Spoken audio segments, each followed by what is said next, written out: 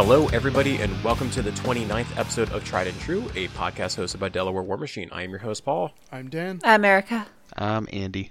With Warfare Weekend just finishing up, and then they just showed off the new Steamroller documents, thought it'd be a great opportunity for us to go ahead and talk about all that. So, what were your overall first thoughts when you saw him? So I initially was a little bit taken aback because I thought this was a lot different than what I had expected. We transitioned to imaginary zones, so to speak, rather than the neoprene squares and circles that we've been playing with for so long.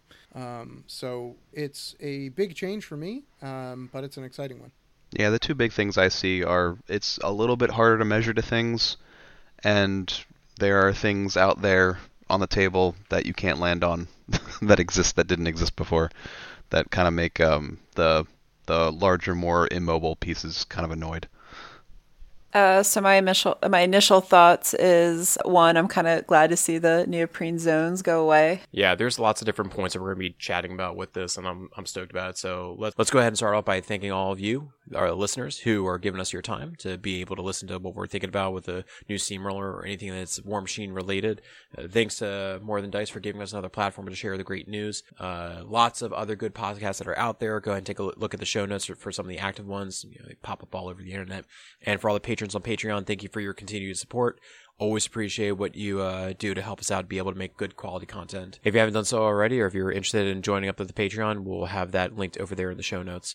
And then finally, the community site. If you weren't aware of it, the community site is up and running. Hey, Paul, quick announcement about the communities page. The map now has over 150 unique pins for people playing War Machine around the world. If you're listening to this and you haven't been to the community site, go check out the site, put in your location, and help us get to 200. And if you're not on the map, get on the map so that way you can get more games to the table. Okay, and then as for current events, the store, I think, is doing their Black Friday sale. And big news with that is that they just re-released the old, preview boxes, like the Gen Con boxes, and I guess, preview army boxes. So your Brian Bloods, you can get, your... the Boom Howler with the light and the heavy, and then the Hazroth with his light and heavy, etc., etc. So I think that was a very good move as a lower barrier to entry for people who are interested in playing the game, as well as being able to supply all the bells and whistles of your magnetic models. I mean, I think we've been pushing for the preview boxes to be a permanent thing for a while now. I think that's it's pretty much everybody, current players and players who want to get into the game, have been kind of... No. I'm saying that there was actually another announcement that it was there's another box that's going to be coming of even new stuff. Yeah, that box worries me a little bit. I heard something about that as well. Last I read, on Facebook and Discords and whatnot, was that there was still confusion about what the final form of that would be. So take that with a grain of salt, I guess. Yeah, the from what I read, it was they are set loadouts for either existing Jackson beasts or completely new Jackson beasts. I'm not entirely sure what the actual official word on it is, but the set loadout thing worries me if it's for the existing stuff. No one knows what the final word on it is. Yeah. Whatever it ends up being, it's just, again, it's more goodies, which I'm looking forward to. Exactly. I think the bottom line of it is that anything that exists as an extra entry point to the game is typically viewed as a good thing by our community. People want new players to be able to jump in quick, and offering more starter box options to be available for the different armies can only be a big benefit.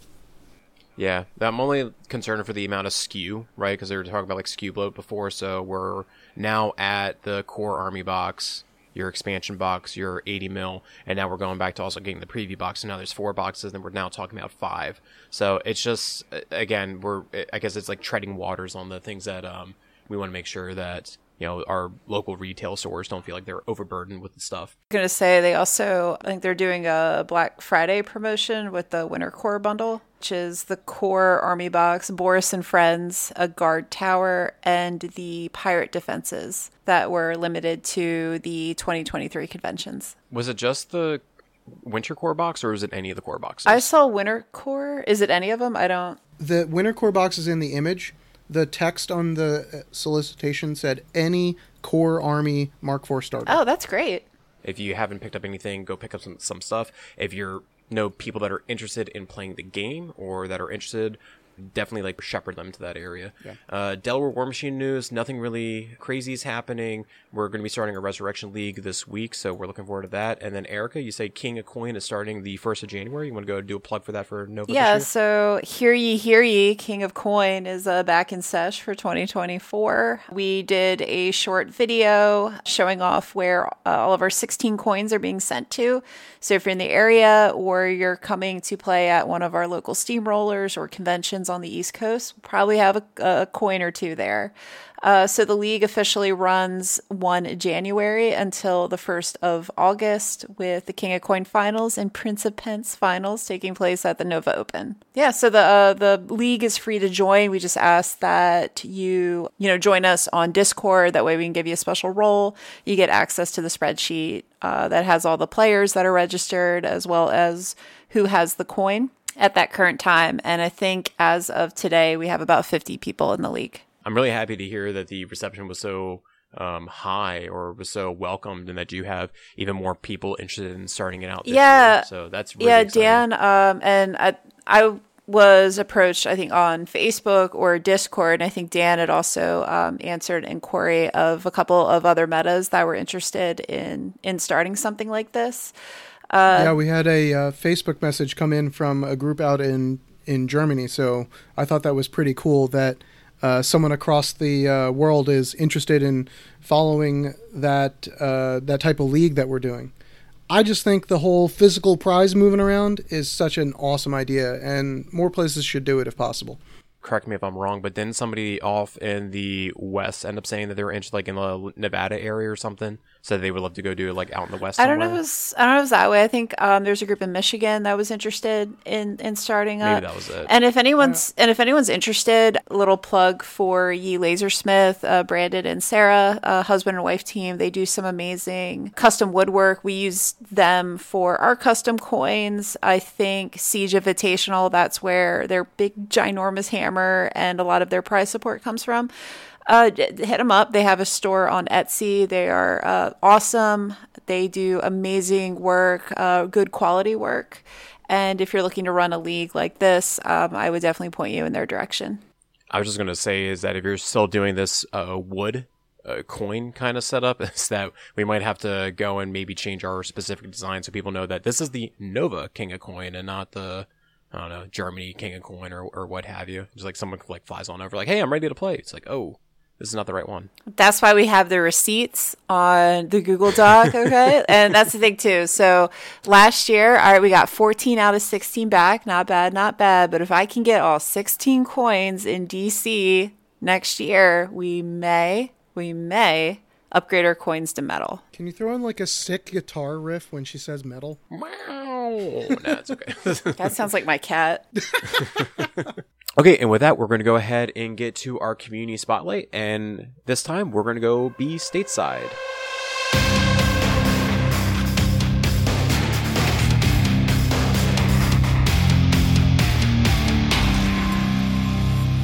Hello, and welcome to the Community Spotlight. On this section, I am joined by Michael Sitvarin from New York. Michael, go ahead and say hi. Hi, how you doing? Michael, thank you so much for joining us, and thank you so much for taking the time to fill out the Community Spotlight section. You ended up talking to us about what you're doing off in New York. How about you go ahead and start with the introduction? You can introduce who you are and how long you've been playing for, and what the area, the local scene is like where you're at. Yeah, I have been playing since I think about 2010. It was shortly after Retribution got introduced, and I think Mark II was fairly new. I kind of grew up playing the game around Cincinnati and have since played in Georgia for a while as well, and just recently in August moved to New York. I'm in what we call the capital region, so around Albany. And yeah, I started playing Crix way back when. Still love Crix. Picked up Retribution for a while. Still have Retribution. Played Legion for a bit. and just recently got into Infernals. Nice. That's really great. How have you been enjoying with the faction hopping? Do you have a preference of which one you prefer? I mean, I can always go back to Crix. That's like the soft and comfortable evil. So that's really nice. I switched into Retribution's really my secondary just because they had guns, and that was kind of unique and different from Crix for a long time, especially in Mark II. And then Infernals is just, totally out of left field. So they've been a lot of fun to try and wrap my head around. Yeah, I feel like I missed the boat when Infernals came out. I was very, very close to pulling the trigger on it, but I ended up not doing it. But I feel like it was a lost opportunity because every single time I see Infernals on the field, it just looks so much fun to go play. Yeah. But so you've been moving around and playing the game. Like, what is your experiences like as the edition has changed and for the past decade? Yeah, every time an edition changes, it seems like the community gets a little bit nervous that they're gonna change all the rules and models are going to get nerfed and everything, but I feel like the game just continually grows and gets healthier. It's definitely changing. Steamroller changes all the time. Factions get split up. We get theme forces and stuff like that, but I've stayed engaged with it the whole time, 13 years, I guess. And Mark IV is new and exciting. It was scary at first, units teleporting around and stuff, but it feels natural at this point. And I hope we can glide along on Mark IV for a while, but if when and if Mark V comes around, I'm ready for it. I'm excited to see what comes next. Well, with that, I mean, you said you're in New York right now. How about you go ahead and talk about the area? Like, what was it like when you moved in? Were you or moved into the area? Was it easy to find a War Machine group, or were you met with challenges? Yeah, I think I had just jumped onto some Facebook or Discord groups and said, "Hey, is anyone around the Albany area?" And got a few bites. There were some former players who helped get me in contact with small communities that are up and running here and figured out where some game stores were. And yeah, it seems like there were some refugees from Mark III who were kind of hanging around waiting to see how the dust was going to settle. And my main play group now was formerly just two guys who kind of played each other on and off. So I joined in, and our meta grew by for 50%. And since then we've had some kind of little flickers of other people expressing interest. We just had a former press ganger this week kind of pop his head out of the shadows, and seems like he's getting interested in Brine Blood. So we're small but growing quickly at this rate, at least. All right, cool. Well, that's great. And then, all right, so were you taking on the role of like the main person who's kind of like organizing this? Because you were talking about these two gentlemen that you now playing at a public location. Like, what have you been doing? Yeah, there's two game stores in the greater capital region area, I guess. They're both called Flipside Games. There's one in East Greenbush, which is south of Albany. And then another one closer to me in Clifton Park. Same store. I guess it's probably just a franchise. It's got two locations. And I've played at both of them. It kind of just depends on who wants to make a longer drive. But they've got tables, they've got space, they've got terrain. So we just kind of bounce back and forth between those. And and then I'm looking to travel. Me and one of the other guys are heading out to Syracuse tomorrow for an event that they've got out there. And I was out at the Sussy Scuff back in October, I think. So I'm happy to play, locally with my little meta, but also looking to travel. I'm happy to drive a few hours and get into some bigger events too. No, that's great. That's wonderful. And I'm glad that you ended up joining up with the Susquehanna Scuffle. Didn't have the opportunity to really meet everybody who was ended up playing. Were you playing Infernals there as well? No, that was my last hurrah of rounding out Crix before picking up the Infernals and trying to figure out how Essence and all that stuff works. Gotcha. Okay, cool. Wonderful. Well, then I guess my question here is that if you have any of these other press gangers or Mark II players, maybe even some Mark III players are interested in getting, their feet back into Mark IV, tell us about where or what times did you play at each of these Flipside Gamings and get in contact with your group? Yeah, the main kind of source of communication we've got is we have a Discord channel. I don't know if you can just find them. It's called Capital Region War Machine. If people can get into that Discord, we've got a channel for organizing game nights, and come in, introduce yourself, and we've been playing kind of every other Wednesday, but we're not really set on days per se, and so there's flexibility there to accommodate what's going to work for people. Your Discord is already up on the community site, so if you go and take a look, and if you go to United States, go to the New York page, you will see that the Northeast US Discord and upstate New York, as well as information about Flipside Gaming, is already located there. Is this your Crix, the one with the burnish, like the burnt umber red color? Yeah, I think I posted a picture of, there's a Slayer maybe. Yeah. Yeah, man. That's awesome. Well, Michael, thank you so much for your time and appreciate you participating on the community spotlight. And again, we'll do our best to try to hit as many of you individuals that end up saying that, yes, you want to go ahead and share the great news of your group. And, hopefully we'll be able to get you. So, Michael, thank you again for joining us on this community spotlight. And hopefully we'll catch you the next Sussy Scuff. Yeah, absolutely. Thanks for having me on.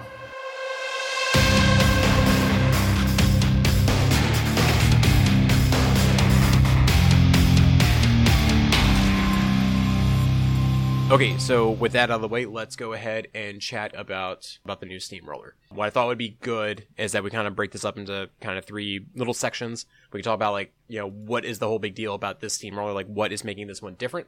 We can then go and take a look at an in-depth kind of look at each one of the scenarios and give our thoughts about it. And then finally, we can kind of just say what Eric was talking about and saying what would this mean for TOs and EOs and what are maybe like the futures of this.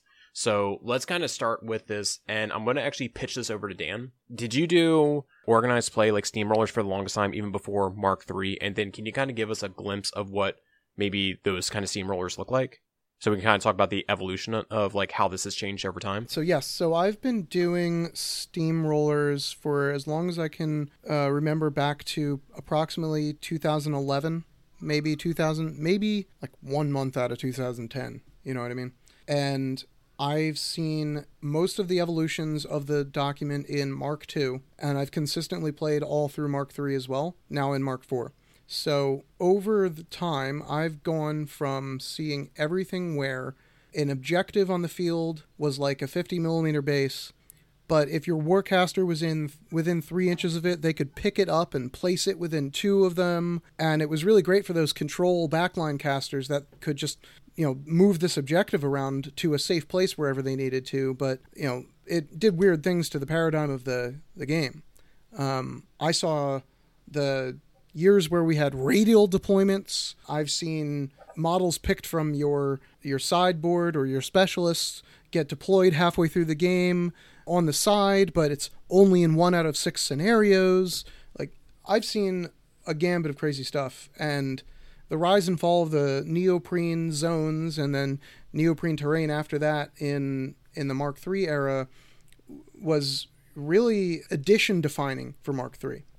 And I think that it's interesting to see that now that we're having Mark IV come into its own, we're moving away from that section. I kind of wonder if the community is going to, or how the community is going to respond, and what kind of new measuring devices and neoprene stuff we're going to get this edition.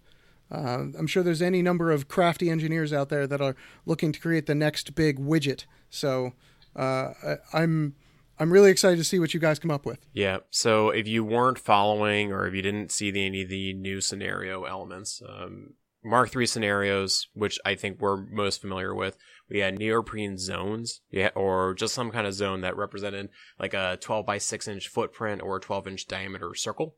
Those were basically your control areas with, certain models being able to score. And then you had your flags and objectives. And the objectives were whether they gave you a benefit or not, or they were just a point that you try to score by destroying your opponent's objective. And that's kind of what all of my Mark III experience was. And quite honestly, towards the end of it, I just kind of got tired of it. Just because, when looking at a narrative play or looking at a miniature game, I'm interested in the narrative aspect of it, and I don't know what the MacGuffin circle and rectangle is. I don't understand why I'm fighting for it. I just know that I need to fight for it. The flag, you can end up representing it being like a point on the battlefield, what have you and stuff. But that's what we had. And now it's shifted, as you were saying, about these 30, 40, 50, and even 20 millimeter bases that are control objectives at this point. So this is actually very, very different. Other changes, or I think huge changes that they've had, is that there's no longer the being up by 5 at the end of your turn, or I guess out of anybody's turn. It's being up by 3 at the end of your opponent's turn. So it's giving your opponents an opportunity to score back. And we got to go see these 3 scenarios, which we'll link some images if you haven't seen them already. Did everybody want to kind of like talk a little bit about the direction that the Steamroller is going? And I kind of want to start with Andy, if you don't mind. Like overall, like your first thoughts of the new Steamroller. What do you think? From a play perspective or from a narrative perspective? Overall, like I mean, I already have like my notes down what I've like thought about this, but I'm interested in hearing like what you think, because I know that you look at this as like this is the game of chess. So does that still kind of give you that chess aspect to it when you play it? Yeah, I mean, first of all, I really like the scenario elements as like a player personal thing, because they're kind of infinitely customizable. Instead of the Neopre zones, like you're saying, you can kind of put anything on those bases and you can kind of make it your own. So I see players going off the rails with that kind of thing and just making all kinds of objective markers that are weird and neat, and Eric is going to have some weird Grimkin shit, I'm sure. From a playing perspective, there are a couple rules that feel dead in the game right now, ambush being one of them. I think with how spread out some of these scenarios are, even if ambush doesn't feel like a great rule right now, if you're a ranged model and some of these zones are within inches of the side of the board, I think ambush comes back into play like a lot. Just from playing these scenarios, I mean, I've been playing a little bit of Brine Bloods, and these boarding party are generally, I've got one unit ambushing off the side of the board, and it's pretty effective. I was actually thinking the same thing with Selena and her Nis Hunters for Dawn Guard. So because that I think it's their range 12 bow, power 10, but they have like CRA, so you can just park them off to the side and they can just take some pot shots. And if you have your infiltrate card, you can just end up sticking that on them. So you, if you have a gun, maybe you might be in range, you can walk over, or you just stay there, get your point, but then you're going to go get peppered by this unit that might potentially score the zone. So I think ranged ambushing units are going to be very, very strong with that change. And I agree with that. The other thing I've noticed is, I mean, in Mark IV, a lot of your infantry is coming in more of a combined arms aspect. A lot of things that hit in melee also might have like a pistol of some kind. So there's a lot of like optional shooting. Legacy doesn't have a lot of that, so it can kind of feel really bad as, like, say if you're a Protectorate player and you have no guns to speak of, you have to sit a unit off to the side somewhere away from the battle just scoring, and they can't really do anything. It doesn't feel great to do that. So I think with how spread out they are, there's some Mark IV-ness to it that some of the legacy stuff might not feel as good playing on. Yeah. Hey, Erica, how about you? What are your thoughts on the overall change? So I think I had mentioned it at the start. So I think as for tournament organizers and those that run events, so that was kind of a scary thought for me, is like, oh, okay, so we spent money to get these zones to play the past couple of years. It's like, okay, well, what does that look like in a Mark IV Steamroller environment? Do we have to go and replace everything? So I think it's cool to have the players bring their own elements, and the fact that we have the dimensions and measurements for it, like Andy was alluding to earlier. People can customize what they want to bring. So thank you, PP, for that. The other things I really like is I like using your flag to be able to tag a terrain piece. I think that's really fun and kind of changes up regardless what scenario you're playing. You're going to get something different every time.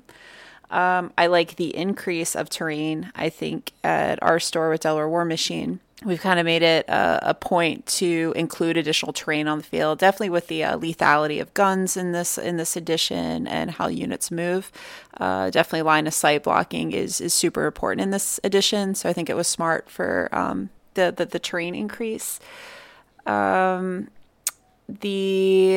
things that I am not too sure about, or I'm on the fence on, is the moving scenario pieces, and I'm sure we'll talk about this a little bit later. I think I don't know if it's going to be too much for players, but I think having the scenario elements do different things depending on what scenario you're playing on may cause confusion and not the execution of rules correctly. So I worry about that. Like too many variables, right? So we're changing, maybe it's too much. I'm not too sure. That's just a worry I have. I think like what you're referring to is if we were to maybe, for example, we had bunkers, right? we know that the rectangular zone is scored by your Warcaster, battle engine, and a cohort model, right? But if like the rectangular zone in bunkers automatically gave you cover if you were inside of it versus the rectangular zone on spread the net did not. Yeah, or not necessarily that, but like in sometimes this scenario element moves, other times it doesn't. So I think that could be confusing. The other thing I'm kind of wondering about is if this new Steamroller packet is going to make things like structures relevant. Because I mean, we know the community, right? Like whenever we run anything, we always put it to a vote. Hey guys, do you want to play the bunkers and guard towers as written, or are they just obstructions? And I don't think we've run an event where we've played them as rules as written. So maybe with the flag tagging, but I do think that maybe the buildings need a little bit more revision or work before they'll be accepted on a grander scale in a competitive format. I remember the situation with WTC was that it was about availability and that they needed to have it painted. I think that was the reason why like WTC, at least that's at least what I heard. I don't know if that was actually the correct. I don't know. I think the buildings, like the rules, are still divisive at that competitive play, especially for legacy armies. It's that it can be a bit of a struggle on how to deal with these buildings, especially since you have to. I mean, whenever I've played with them, on average, I'm investing a heavy and a half to take one of them down. Yeah, I think they're closer than people think. The structures, I just think they're generally just too durable. Like, I think they just need to be toned down their durability a little bit, and I think that would go a long way. Mm-hmm. I agree. Dan, what about you? What are your thoughts on the new Steamroller? I think there's a lot to like here. My first impressions are that the language that we've been used to for the current Steamroller for so many years is probably going to be changing. And that's something we need to adapt to as a player base. War Machine, one thing I love about it, has a very codified, very structured language model to it, and specific words mean very specific things, and the words that are not on the page are often as important as the ones that are. So as a community, we're going to get really like a lot more familiar with the tactics of moving something toward, but not directly toward, an opponent's board edge in the case of these objectives that we're moving up and down the field, as Erica had mentioned. I think that I'm excited to see what this does for the pacing of the game, because there were a lot of early criticisms about Mark IV that saw some people talking about there's like a flashpoint moment where turn 2 or 3, you throw oil and fire in the pan and everything explodes, and then there's like 2 more turns after that where both armies are just kind of limping away from the fight. I'm hoping that the positioning of some of these scenario elements, as they change and as they can be moved around the board by players, will change some of that and adjust the pace at which conflicts happen across a more protracted game. I'm not saying I want to play every game for 2 hours straight exactly, but it would be nice to see more tactics and strategies develop that require you to have longevity built into your army. I think that's something that many lists don't consider these days, and I'd be interested to see if that crops up more. I'd also like to see if this helps address some of the first player syndrome, where the positioning of flags or friendly objectives that can move around and things like that can help the second player score things safely enough that they don't get pushed out of scenarios. And there's a lot of dials they can turn and adjustments they can make in that area to help massage that and make it a little bit more palatable. And finally, I always had this huge anxiety about accidentally losing 5-0 on a scenario at the bottom of turn 2. And the new scoring paradigm where a player may only win at the end of the opponent's turn, if they're still ahead by 3, is huge for me. And I'm really excited to see how that changes the game and alleviates some of the pressure of trying to contest scenario elements while not losing your entire army in the process. I'm a little torn on that last point because, when it comes to those big scenario wins, I've had to change the way I play a lot because attrition-wise, you can go balls to the wall to try and score a lot of points in this packet, but if you go too far and you just give up on attrition and your opponent can kind of just clap back and say, okay, I can do enough not to lose on scenario, you basically lose the game because you went too hard trying to win on scenario too early. So I feel like slow playing scenario is going to become a bigger strategy than those 5-0 victories. Yeah, and I like to see that because that forces more interaction between players and models over a longer period of time. You don't have that big I win moment either, where it's you end your turn, you've succeeded, you've pressed the button, and you win. You kind of have to. You don't have that big moment anymore for scenario.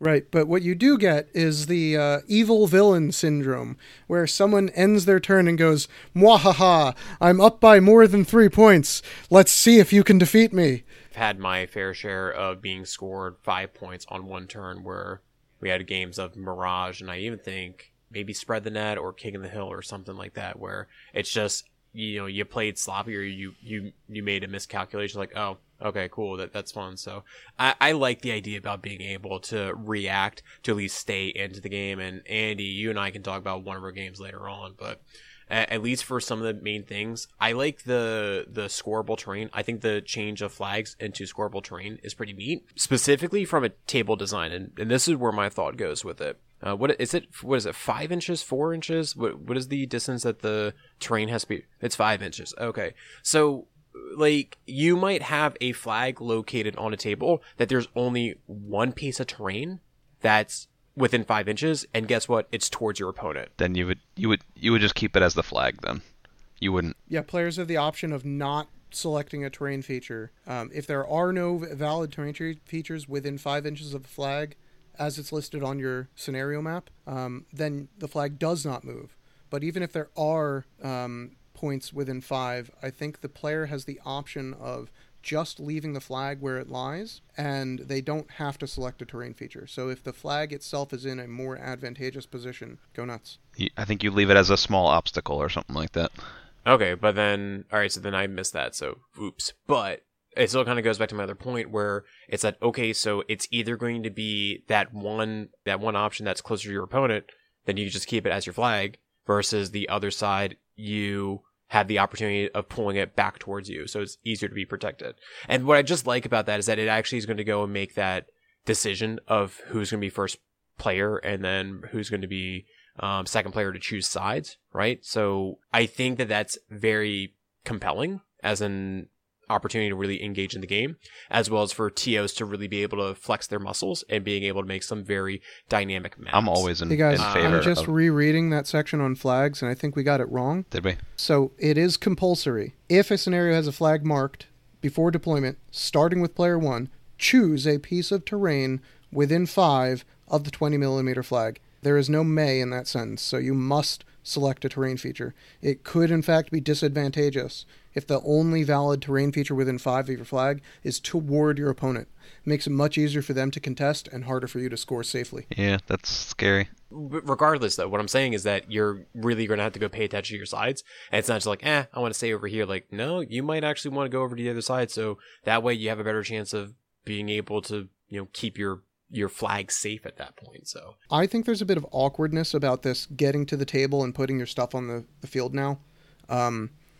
The way I see the order of operations is I set up, next to or across from my opponent, right? We discuss our armies and we look at the terrain on the board. But since I've brought my, as Andy said, infinitely customizable scenario elements, I want to use them on my side of the field, right? So how do I go and set up the terrain to set up my objectives to try and determine if I want one side of the board or the other when that dice roll happens? Because if I choose to go second, or if I've lost the roll and I'm going second, and I say I want to be on the other side of the board, but all of my scenario objectives have just been deployed on this side because I happen to be standing here. Now I have to pick those up, move over there, remeasure because I want my stuff on my side of the board because they're cool and they look like my army guard. Gosh darn it. This from an event organizer or TO perspective could be a negative. I'm wondering if we are going to get like tiny little bases just to leave on every table. And then these are the things that you just throw out there. Here's some red ones, here's some blue ones. And then when you've decided your table sides, then you can put your little objectives on top of them. I mean, I agree with you that it could become a problem between players, but I think it just has to be worked out between players. If worst case scenario is you deploy your objectives and then you switch them up. Yeah, it's just another consideration in the few minutes that you have to decide your list. Before I think it's still net faster because we see now with the current scenario packet and with players like either leaving their models on the table. At least with this, it's like take everything off. Like if I'm coming to the table to play, I'm probably not putting my scenario elements out there until I know what side of the table I'm playing on, because it's going to be like, eventually after playing these scenarios, we're going to get used to like roughly the measurements of like, oh, okay, this is roughly where the flag is going to go. This is roughly where the cache is going to go, where we'll be able to come to a table, look at it and be like, oh, okay, like this side would be more advantageous to me. Or we could just have our own 20 millimeter widgets and you just put your 20 millimeter widget on and be like, okay, that's where these are. What does it look like over on that side? Or just set it up, have your flag's there. Okay, this flag stays still and that flag's going to be a wall back there. I'm going to go choose that side. I'm going to go throw my flag over here, like remeasure your flag. I think we're turning into a bigger issue than it really is. Yeah, I agree. I think, but just leave it between the players. I mean, as a TO for current Steamroller, it's, you're trusting your players to set up the new scenario after they're done their game, and as people who run the game, that y'all there's don't always do a couple that. tables that aren't set up for the next Yeah. round. So just having it be regimented that you're carrying your scenario from table to table and you're setting it up at the beginning of your game, it kind of regiments that it's always going to be the same. Instead of, sometimes you'll come to that table, it's like, oops, somebody didn't set up this scenario, so you have a disadvantage of an extra 5 minutes between everybody else. Yeah. Now, there's one other thing that I think we already talked about, the moving elements as like being something drawing, or at least Erica, you mentioned that which one do they move and other ones that they don't move. I won't say it's an issue that I have, but a challenge is that I can't big brain like plays like this, and I feel like there's going to be some really highly competitive players that are going to be able to move scenario elements in a way to set them up way better for positioning that's going to be beyond me, and like moving something in a specific direction to block like a landing spot for like a heavy or some contesting model, or one that can maybe like attrition you, because it's not going to be able to land in the spot to go and engage with your model. Yeah, this brings up Dan's point earlier too, where so some of these scenarios are you move something towards your opponent's backline, right? But the letter of the law says you could move that 2.5 inches laterally and a half inch forward, and that's towards your opponent's backline. So you could just be taking that to the side of the board basically, or towards the center where you can contest it more easily. Like it's the moving scenario elements are hard for me, just because like there's so many more pieces on the board that can get in the way. Like if you have a full unit in front of it, like how does it interact with the unit? Does it move straight through them? Does it land on top of them? And now you have the rule of least disturbance. Like I don't know how clearly that's spelled out. All right, so we'll talk about yeeting the objectives up. I think we've already talked about our thoughts about this. So what do you guys think about just talking about, unless anybody has any other final things, you want to just talk about each one of the scenarios and give our thoughts about it? So the first one was Recon Mark IV. So Recon Mark IV has 2 caches. If you didn't know, cache is a 20 millimeter objective that is scoreable once. It's like a box that you pick up. So you pick up the box, you score it once, and it's basically like an objective. Instead of destroying it, like an objective that we're thinking about, it's an objective that you're picking up and then you just score for the turn, and it's good. I think you have to sacrifice your combat action, so you can't just run up and pick it up. You have to actually have a model walk on up in there to pick it up, which is pretty cool. Can I jump in real quick about caches? Yeah, sure. So, yeah, you're right about the scoring mechanics there, and I think that there's some really interesting and unique interactions with movement in War Machine for these caches. So, one thing is that units are incredible at scoring caches because you can move one guy, place someone else, and then that other guy that got placed next to the cache can forfeit his combat action and score something. But to counteract that, there's another interesting thing. To sacrifice your combat action, you can't charge. So if a unit were to charge and then a guy gets placed next to it, he's already used both his movement and combat action as part of his charge. He will not be able to score the cache. And that's what I'm talking about when it comes to things like the codified language in this document. A lot of these changes are going to be really, really subtle, and they're going to take a lot of time for us to, swallow these pills. Yeah, I certainly felt very smooth brain trying to sort through this packet. I had to read it at least 5 or 6 times before I felt like I understood what the hell was going on. And that exposure to the language is going to be very important, I think. I recommend anyone keen on playing this read it several times. And then when you think you got it, read it again. Because we still don't got it. We're still making mistakes currently during this cast. Yeah. All right, so we got that. We got 2 flags. We already talked about the flags. And then you got 2 objectives. They look like they're 30 mil, and the 30 mils are scored by solos and leaders, right? That's how they work. I remember 50s are the big, are your jacks, 40s are your units, and 30s are solos. Yeah, this is by far the simplest scenario. I think it's a little dead. It doesn't jump out at me. Like, looking at it, I'm not really super enthusiastic. It just, I mean, think about it. Compare it to something like Spread the Net that also looks something like this. Spread the Net has a circle zone, bunkers, 2 rectangles, and 2 flags, as well as 2 objectives. Like, after the caches go, there's only 4 scoreable pieces in this entire board. There's not a lot. But I mean, Dan just said it's kind of like bunkers. We're still in scenario 1, it is like bunkers. Right? Yeah. Where's the cache? Is that the cache square? Is the square? Yeah, it's the square. Yeah, it's oh the my square. god, that's another thing we have to get used to. That they put new symbols on these maps. I'm lost, completely lost.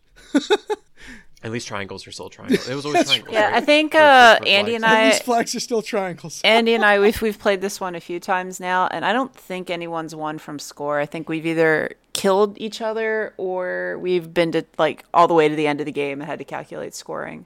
Yeah, this feels like a bunker scenario where everyone's kind of passively scoring their own stuff. And then, once in a while, someone's going to squeak one guy in to contest, and then it'll maybe shift the game. But you're right. I don't think you're going to see any scoring blowouts in this kind of scenario if both of the players are on the same wavelength and understand everything that's going on. Yeah, and the way that works now is like, oh, I contested your zone, you didn't contest mine, now I'm up by 1.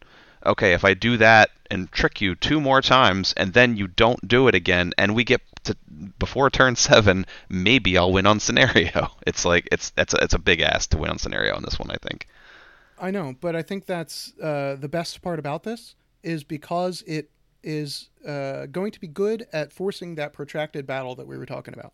Knowing that it's going to be difficult to maintain and capture a scenario win means that you need to have an eye on what pieces you're preserving towards the end of the fight and the end of the game, and how you can leverage different parts of your army to perform different roles and rotate them forward and start to apply support units to engagements and things. This is going to be really important. This scenario to me is whoever wins on attrition wins the scenario. Essentially, that's the only way you can actually win on scenario on this one is if you decimate your opponent's army to the point where they just can't be on the board anymore. The other thing I'm also seeing is that because of how scoring is working now, is that maybe gunlines might have a little bit an easier time playing the game. Because now, since if you go take a look, right, it seems a little wide, and normally your gunlines would like to sit back and shoot at everything, so they can probably shoot at the opponent's 30 mil solos that are keep on trying to score, maybe until they throw the Warcaster up there, and then you may not be able to shoot them off, or possibly you could just do a ranged assassination at that point. But I think that something like this, you're right, it's going to be a relatively slow game until somebody makes a mistake and then ends up getting shot up on the board. Because at most, you're only going to be probably scoring 2 points a turn, maybe 3 if you end up getting the cash, but then your opponent is probably going to be able to prevent you. Yeah, you have 1 turn of maybe 3, and if you're scoring 3 at any point and not when you're not doing the cash, you've probably won the game. Well, let's go look at one that's a little bit more exciting. So the battle lines. So the battle lines has a one where what do we got here? We got 230 objectives, 240 objectives, and then the 2 flags. So the neat thing about this is that it says at the end of each scoring turn, that turn's player must choose and move one of any player's objectives 3 inches towards, again, it's not directly towards, but towards their opponent's table edge. You may not choose the same objective your opponent chooses the previous turn. So the idea, what is this, is that I can push, so if I'm player 1, I can push the player 2's 40 mil 3 inches towards me? No, the opposite. No, the opposite. You have to push towards your something opponent. towards them. It's always pushing away from you. Okay, so then I'm pushing their 40 away from them? Yeah. So what I see happening here is you trying to push any one of the objective. I might even push my friendly objective maybe closer to the middle of my board, so that way the the support solo that I threw out there last turn to capture it can now move closer into my army, support my army, and capture the element.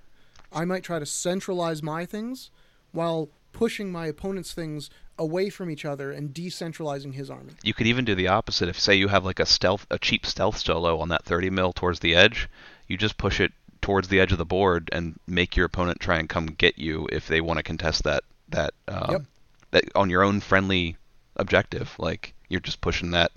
You're just stretching the board at that point.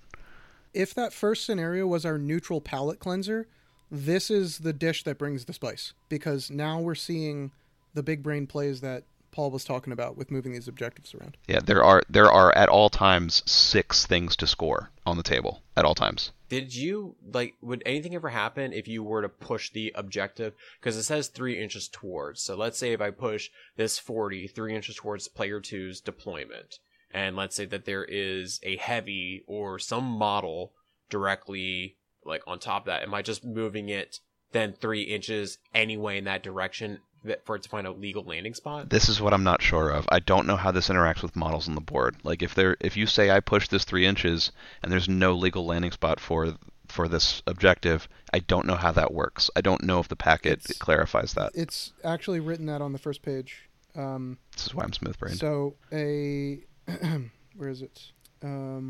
If a scenario calls for the objective to move, the objective ignores models and terrain when doing so, as long as it has the movement to move completely past any model or obstacle that would prevent its final placement. But okay, so what if you have enough pieces that prevent its final placement? Then it cannot move through them. Yeah, so say I choose to push this before moving. Yeah, so say I choose to push this objective 3 inches, it can go nowhere. Does it still count as being pushed? I would say yes. Yeah, I would say yes because too. a model can get pushed. If a model is pushed up to an inch, but it only gets pushed the tiniest fraction of an inch because there's something behind it, it still counts as being pushed. I'm worried if you were to use the rule of least disturbance with the objective being the primary piece. I could see that being extremely exploitative. If you're pushing goofy, other weird charge angles off of that, and in a world with TK and all kinds of pools, I could see people exploiting a rule like that to push an opponent's piece in additional inch or two. In general, I don't want the objectives to interact with models, so I'm glad that clause is in there. Thanks, Dan. I agree, and I like this version of that interaction. To be honest with you guys, I think the rule of least disturbance is my least favorite rule in the entire rulebook, and it has been ever since 2010. No one can ever remember how it works, and the awkwardness of having to shove a bunch of well-painted models, off to the side and then rotate this one so that fits down in there, and it's just the worst. But we like using throw power attacks, Dan. Come on. That's right, I do. Well, I'll say it. Throws are terrible now. I do the throw power attack, and then I just go dodge. Yeah, the fact that throws you cannot target anything. Throws have to go directly away makes throws a lot less. And it's D6. It's not even that. Sometimes you roll a 1 or a 2. Yeah. And it don't matter. Is that I really prefer the type of movement and interaction where a model that is moving should never be able to overlap or interfere with a model that is stationary. That is the way you get the cleanest game state when you're playing for things. Yeah, I like the visual of a big old heavy going bowling and bowling another heavy through a unit. That's funny to me. I enjoy that. Yeah, I think that needs to be in the game, but if we can make it as rare as possible for those really stylistic moments, I think that's where it would thrive a little bit better. I think this is as written. We're getting a little off topic on the scenario. Yeah. Okay. All right. So you want to chat about Wolves That Are Heroes, where this is the most involved. Yeah, this one has a very special rule attached to it that I really like the idea. I just don't know how. I've only played this a handful of times, so I don't know how this is gonna end up at the end. This is the one that I've seen the most players make the most mistakes about so far. I'm one of those players. I had so much fun with this one. All right, so it's the 250s, so those are your warjacks, 240s, which are your units and then the 2 caches. As for the Warjacks ones, the 50s are located in the middle, so you're trying to get your battle group there in the middle, while you have a unit off to the side. Now what's happening is that if you score the 40 mil, whoever scores it, it moves, it says 3 inches. What does it say? It says moves 3 inches towards so not directly towards, but towards the opponent's edge.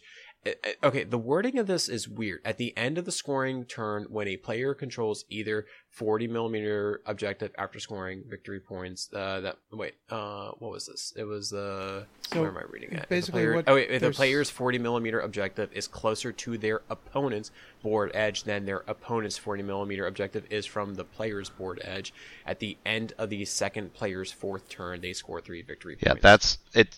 It's a lot. Yeah. Let's just recap real quick. There are 3 things that you can score in this scenario, but only 2 of them are live on most turns of the game.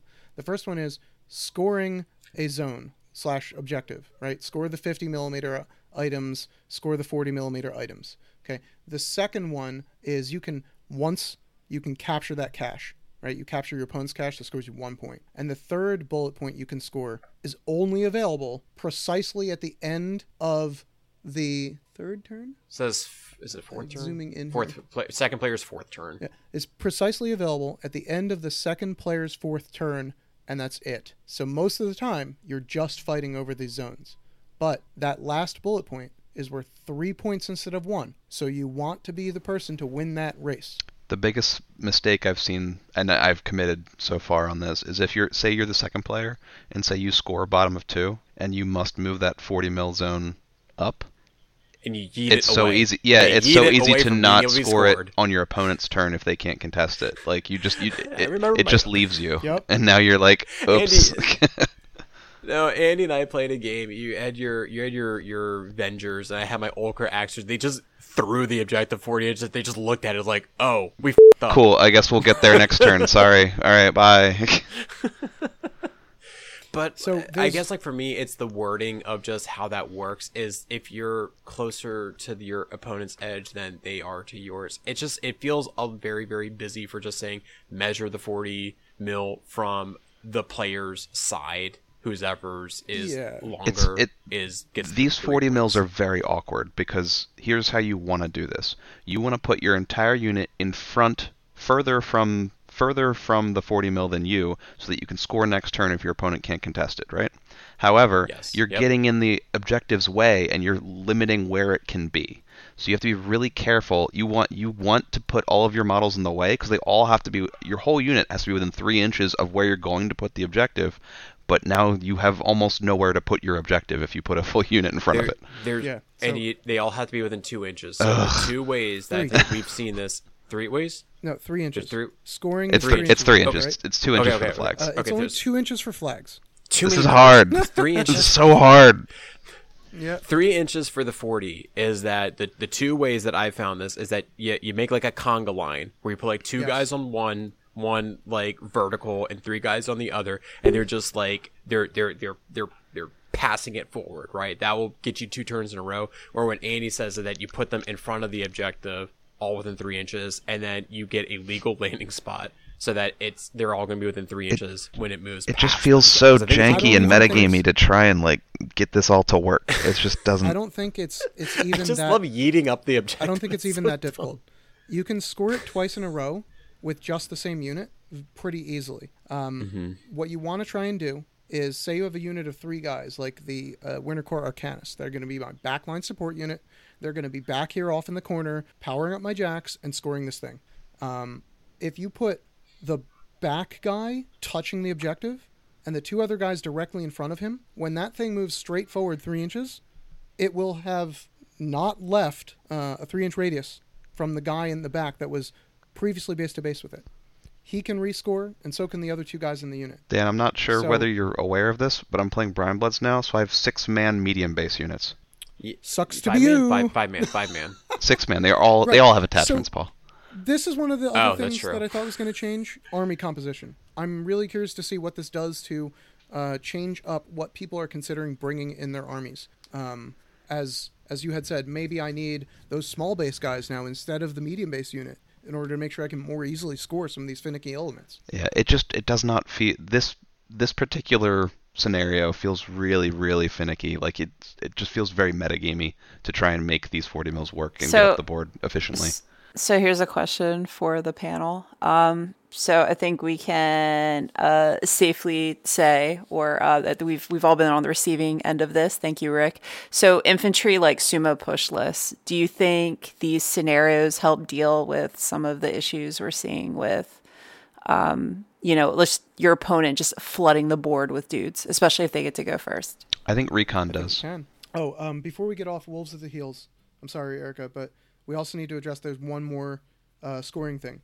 Right? This is the scenario where it's like there's an existential threat behind your army, and the kill box advances at the end of the first player's turn every turn. I forgot about that. Right? So it's like it's squeezing you into the middle of the board. And I've seen a lot of people raise up arms about this, but I want to throw this out there. I feel like some players aren't considering the previous scenario packet, wherein you'd start on either end of the field, and then generally speaking the game will end up rotating to the left or the right as the armies clash, and oftentimes your warcaster is kind of up and onto the side of the board anyway.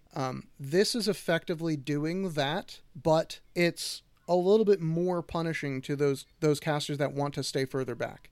So long as you have a constant mind towards, I need to be moving kind of up and diagonally to make sure that I'm still in this game, I'm not risking the kill box, I think this will feel a lot like it has felt before, and we won't see too many players after the first tournament or so getting caught by this mechanic. Yeah, I think the kill box mechanic of this is relatively benign. Like it has to be in your head, but it's not something that's game breaking. And like you said, Dan, it's encouraging you to flip the board, which is very doable as long as you're doing it with your whole army and not just eating your caster up the board. Okay, so back to Erica's question, right? About I'm sorry, teacher, what was the question? The infantry sumo push list that right. can be very difficult. I think for this armies to deal scenario, with. Wolves at your heels, is very vulnerable to that. I think if your opponent makes it so that you can never move your 40 mil by choking you off the scenario, and you're not able to contest theirs, I think they can push you off scenario by turn 4. Can't be by turn 2 at least, so it gets you a chance to play the game and chew through their army. So This is where I go back to what you were saying with ambushing, where because it's 8 inches off, and again going off with your Selena's or your pig boarding party, I really do see that these ambushing models are probably going to be in a lot more lists. And I'm even thinking like my Reaver skirmishers, like I don't use them. I don't like to use them. I don't think that they've been compelling to use, but they might actually be somewhat useful in this world. Oh yeah, if you can get a whole unit to tie up a whole bunch of dudes that are in that 40 mil that are trying to push that 40 mil forward, now that whole plan is out the window until they can clear that up again. So another yeah, thing I mean, is, that's the thing. They could just be there as like bodies that you have to clear up, or they can just be there as in like, okay, you can't deal with me, but if you want to move your guys up that 3 inches so that it moves up, or you know what I mean, like now you're going to be in charge range, and I'm going to go and deal with you. So good job. I think that you have a good point about ambush. I'm not sure how effective they're going to be in the grand scheme of things, but it's certainly valid to put 3 to 4 points of your army points dedicated towards, on one of these 6 scenarios in this packet, I'm going to have a 3-point unit that slows down this 40 millimeter on my opponent's end and lets me score those 3 points on turn 4. I think they're good on battle lines, too. If that's too. all they do, they will have paid for their points, in my opinion. I think they're good on battle lines, too. That 40 mil unit scoreable is only 9 inches from the edge. So you're going to have pieces that are going to be really close to ambush range that are going to be vulnerable on those sides. I agree. I'm just saying that I don't think they even need to kill something to make it worthwhile in this new packet. Depending on how long they survive, yeah. Yeah. One thing I'd like to point out earlier, because Erica used the example of Rick's army. I think he runs it's like 2 Stormblades and 3 Storm Guard. Right, he's got 5 units, but those are all workhorse melee units. And if he has to take one of those and sit them way back on that 40 mil, that takes a lot of the pressure off of that side of the board. I think he's switched it up. I think he's got 6 units, and I think one of those units is the spray guys. Okay. Well, regardless, it may force the Signar players to put the spray guys in if they hadn't before, because now they'll want something that has a ranged attack and can sit back there. Oh no, spray 14 is my favorite. Or they're risking pulling things away from their front lines, just to be scoring. And that's not an efficient use of your 7-point, melee unit. Yeah, I'm just interested to see what units are going to be, or what models are going to be more used now. I mean, like I'm thinking like of my Ultra Barragers, or just throwing like one of my heavies with the AoE guns just in an area, just so that way you can kind of take out the people from. Yeah, there distance. does seem to be a theme like with the Mark IV armies where the heavier units that are heavier shooting tend to be very short ranged shooting. Like your Ultra Barragers are like only range 10. 12s. So like maybe they have a use where they don't have to be shooting every turn, but they're only a 3-man unit, I think, right? And so they can score off to the side pretty easily, and if somebody does come in, they can start shooting, I guess. They can start blasting them. Yeah, because they can actually hit something. They stay still. No, I don't know. I like the direction. I mean, just like with these three little images, it's a taste of seeing things, right? We're seeing things we've never seen before. I haven't seen scenario elements moving. I haven't seen a kill box shrinking while actually playing. Like just those two things, I think they're trying a lot of new things, which is really nice, and it's a palate cleanser. As from Erica was saying earlier, just the flat neoprene zones. This is a welcome change. It's very different. It's very jarring, but like it's good.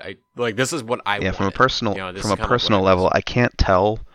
Like it feels overly complex to me, but that might just be the newness of it. Like I need more reps to figure out like whether this is actually like overly complex compared to what we're used to. Yeah, and then there's one other thing, one point that I wrote this down, but this doesn't really apply anywhere. But if you go take a look at all three of the scenarios, they're all mirrors, right? You can see the 50s and the 40s, mirroring each other, the 40s and 30s mirroring each other, right?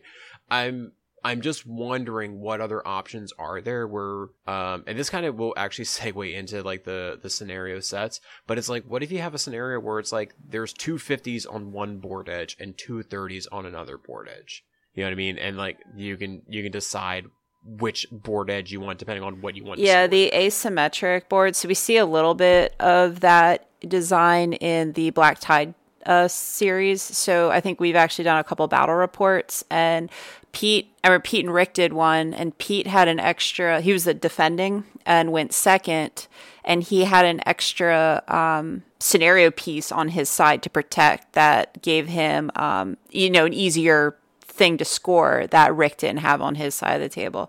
I like that asymmetric design because then it's go first or take side, or maybe you tailor a list to be more defensive. I think you have to be very really careful with those types of mechanics, though. I think it's like it's such a slippery slope. Giving the second player an extra thing to score can, yes, alleviate some of that first player syndrome, but it can really quickly unbalance the second player's advantage as well, I think. Yeah, I agree. It's a dial that you have to kind of key on. Go ahead. No, I agree with Dan in that if you make it too easy for the second player, the choice never becomes to pick first in that scenario, and you don't want that.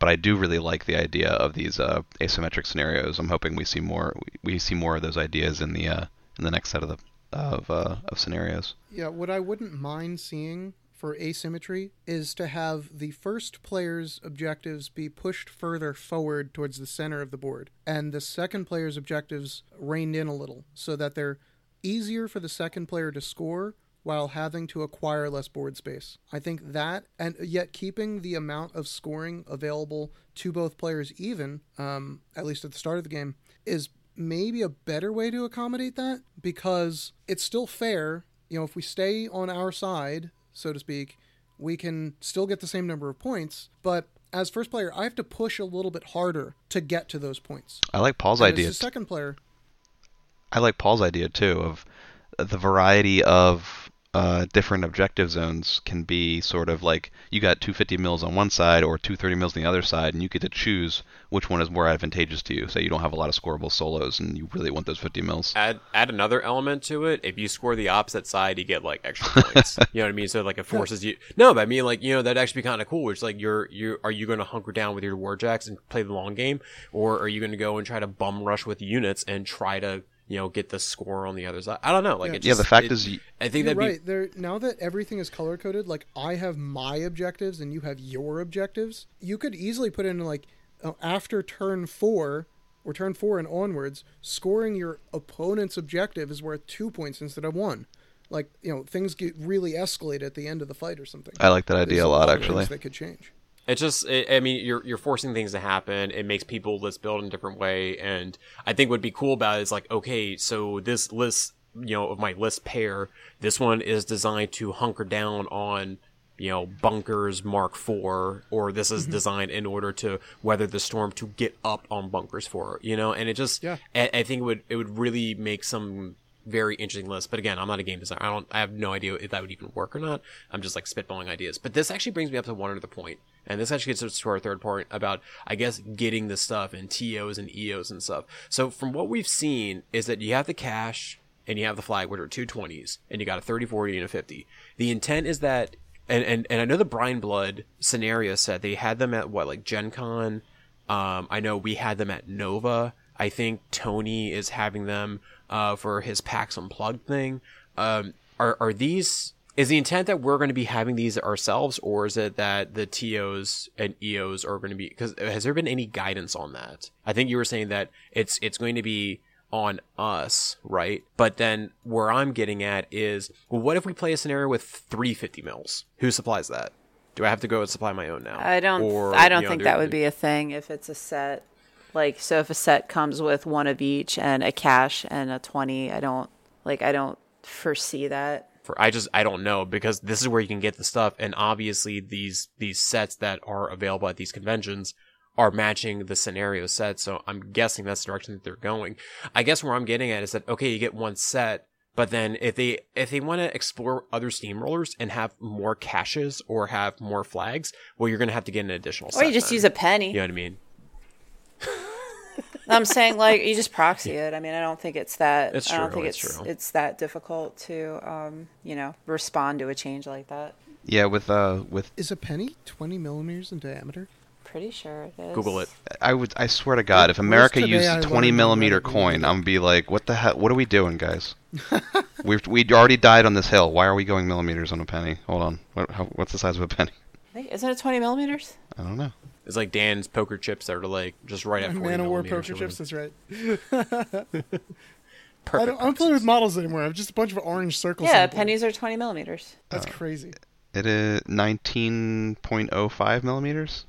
All right, whatever. You just round that shit up. It's all right. You've heard it here first, folks. The United States has finally found a use for its penny. There's no good measurement. It's about 3/4 of an inch. Like it's about 3/4 of an inch. Standard deviation applies. Okay. It's a little smaller than 20 mils. Okay. Or use your barrel. Use Anyway, your Donkey so with Kong January barrel. quickly approaching, I would have assumed that these would be like in the store already. So I'm not entirely sure. Yeah, with how quickly we're supposed to be getting a new scenario packet in the new year, I'm assuming. So yeah, that's normally how it goes. When is November 13th. It's 3 weeks. It's 3 weeks until December, right? Mm-hmm. 7 weeks until the end of the year. I want to see that. I want to see that solicitation, man. How much of these scenario elements going to run me? So I'm gonna go look this up because I know that we were talking about this. When's Captain Con? February. February. February. Early February. Okay, so yeah, February 2nd to February 4th, because I know that is that the first like War Machine convention that there's going to go be. should be. Okay, I'm just like wondering if everybody will be able to have their stuff in time for that, or if EOs or TOs are going to need to come up with a plan, because you could easily repurpose your 30, 40, and 50 millimeter models as these flags and bases if you really needed to. It's not. It's not ideal. It's not, flavorful of like boxes of treasures and what have you. I guess the other challenge is trying to find their 20 mils, but I know it was on Amazon. I was able to find a bunch of like 20 mil bases that you're just able to go and buy, and they have like packs of 25, so that's not an issue, but definitely going to be like a challenge for however this ends up, whatever the rollout of this is going to go and be. I still think it's cool that they're offering a product specifically geared toward their organized play packet. I think that's a smart idea because it helps the community understand that this part of the game is available and accessible, and it's a nice self-contained way for players to acquire their own supplies for playing in a tournament, and helps alleviate some of the concerns of the event organizer in gathering their community together. Because our community has been hurting so much since the pandemic, it's helpful for us to do everything we can to alleviate the cost of entry to having a group of players play together. This is a step in the right direction. Hopefully before long we'll get something like this in terrain. Because I know that a lot of people talk about the terrain rules, terrain placement, terrain sizes, and there was some chatter on the internet about how large the terrain was at the WTC. And I didn't see anything about terrain in the parts of the packet that had been teased so far, but the thing I'm crossing my fingers for is having slightly more terrain recommended to players at the start of the game, as well as having terrain be a bit more codified. Like, forests can only be so large, or a rough terrain template can only be so large, because I think that will help bring a lot of the organized play community into alignment with each other. And then we won't see players on the other side of the country having a drastically different experience than they do locally because of the differing types of terrain that get used. See, I feel exactly the opposite. I like that you can go wildly differently sized for different types of terrain. Like, I don't want there to be I'm not at the highest level of, sporting of this, so I know anything that makes rules standardized probably makes their lives easier, but I would much rather not have guardrails and be hemmed in by saying things can only be this shape or this size. I would rather it kind of be up to the players, and I would hope that there's different experiences in different places. I like that. I just don't want to see pockets where there's like no terrain on the field, or someone goes like, all right, here's a 10-inch forest. It's in the middle of the game, obscuring everything, and no one can draw line of sight to stuff. That's your one defining terrain feature, and there's a couple walls around it. Yeah, but that's more on the TO, right? Like, I would, think like if that's what someone's doing to run events, like that just sounds like a lazy way to run events. Where if you're just throwing, and if one table at that event is weird like that, I think it's a good thing. Yeah, like our train wreck table. What I'm calling back to is the previous packet had 3 strict definitions for how terrain should be deployed onto the battlefield. There was scatter terrain method, there was quadrant terrain deployment method, and there was radial deployment method for terrain. We haven't seen that as part of this packet yet, but I really want that process to be made much more easy and much more accessible to event organizers, because more often than not, you just see people completely ignoring that page entirely. Yeah, I do. And whatever, I'm going to throw forest here, this there, that there, and that there. But like that can throw off how units interact and armies interact. And it can make some armies feel stronger than others in a vacuum. Because, maybe Storm Legion's really strong when they push you out of the battlefield, but if there were more obstacles in their way and they couldn't charge you all the time, this could be a completely different game for you. And I want to see that type of experience become more centralized for the player base. While, like you said, I want to mix it up with terrain every once in a while, but I don't want that to compromise the competitive focus of this packet. Because again, this is the competitive organized play packet. It is not necessarily the time to be overflowing with narrative on what these terrain features look like. I'm just looking up some stuff. I'm looking forward to seeing the ownership for these so getting back to what we're talking about though, for the scenario sets, I'm looking forward to people having the ownerships. I'm just worried though that this may seem like another burden to pick up Like I know, like I kind of go back to the reception of defenses where they were there and everyone kind of had that discussion of, oh, is this what everybody needs in order to go and be competitive? And I think that conversation has definitely like died down. You don't see that discussion happening anymore. I think the people who wanted defenses got them, who didn't want them didn't pick them up. But I don't want to see something similar happen to the objectives where it's that I'm playing devil's advocate here, where they say, I don't want to get these objectives because I'm not going to go spend the $15, $20 on this set of pirate MacGuffins that don't match my own army, and there's not one that I have for my own army, so I'm just not going to go do that. And then that person will not go to those Steamrollers, those organized play events, and then that TO will be left with lower attendance. But then on the flip side of that, let's say that this is $20 for a set, that TO has to spend $40 to fuel a whole table. And with how many tables they have, that's going to become very, very expensive. And then they may look for cheaper alternatives where it's going to go be the neoprene zones the neoprene objectives. And then we're just kind of moving backwards to some of the problems that plagued Mark III organized play. That's, I guess, like where like my mind like going for devil's advocate. You make a good point, especially because the defenses are entirely optional, right? If you're somebody like me, I mean, I have defenses, but I don't really build lists with defenses generally. I choose not to play them. They're not mandatory. These are mandatory if you're going to play in a Steamroller. So if it's expected of you to bring these, you have to make that one-time purchase. And I mean, I'm hoping that wouldn't be a deal breaker for people who are spending hundreds of dollars on these models, but it could be. It could be a problem for people to feel some kind of way about having to spend extra money just to be able to play in a tournament. Pennies. Yeah, or just proxy them because they're easily proxied. I think it would be on brand for us to mention, if you're an event organizer, you have a community that you need to leverage here, right? It's not always going to be on you to have enough 30, 40, and 50 millimeter proxies, or pennies, as Erica had said, for all of these elements. Ask your, veteran players, I need your proxies. Bring them to the next tournament so we can run this. Rely upon the community around you and use each other to lift each other up. Yeah, because we're certainly not going to buy 20 sets of these things. Right. And we are, but pardon me, you will never be able to make everyone happy, especially not wargamers. Things are changing. Everyone's upset. But I think it's a step in the right direction, and I don't think it's out of the question for a player to also say, yes, I'm willing to spend a little bit extra money so that I can participate in organized play tournaments.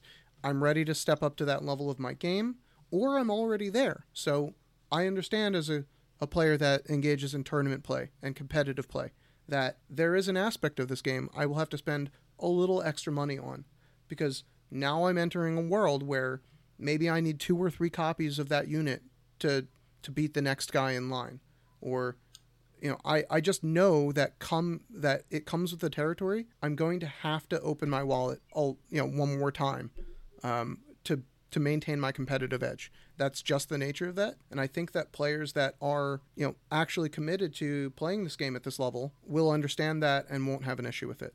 I think we'll see some initial flash in the pan over the price point of these items, and then just like defenses, just like guard towers or bunkers, after a few weeks, it'll probably die down and smooth over. Okay, well, I think we beat this horse as much as we're able to, so we can probably get it done unless anybody else has anything else that you wanted to make mention. Horse is thoroughly beaten. Yeah, I think horse is lying on the ground right now. The beatings will continue until morale improves, Paul. Right. My sign-off is that this scenario packet is new and fresh. I'm really excited about it. I am excited to see all the big brain possibilities, and I want to get wombo comboed by someone moving objectives into a place where I wanted to put a warjack. I think it'll be a unique experience. It's the next level for the game, and I'm excited for it. Can't wait for January. Yeah, ever since I've seen these, I haven't really had a desire to play the Mark III scenarios, just in the interest of trying to learn these and understand them and experiment with them. So they've got to be doing something right. Yeah, same. I'm really optimistic and excited to see what's coming out. I think it's definitely where we see like the rules and some of these new armies that are coming out, like these scenario rules. I think it's a very exciting time for War Machine. I think PP, kudos to them. I think they're learning a lot as we're all moving through this process. And I would just encourage everyone to give them a try. And don't forget your pennies. All right, cool. All right, well, with that, we'll go ahead and end this podcast episode, and we will catch you on the next one. We got a bat rep coming up if it's not already out. We'll see one of these Mark IV scenarios out there, and we will see you soon, everybody. Thanks, everyone. Take care. Bye. Bye. Tickets for Nova go on sale March 1st.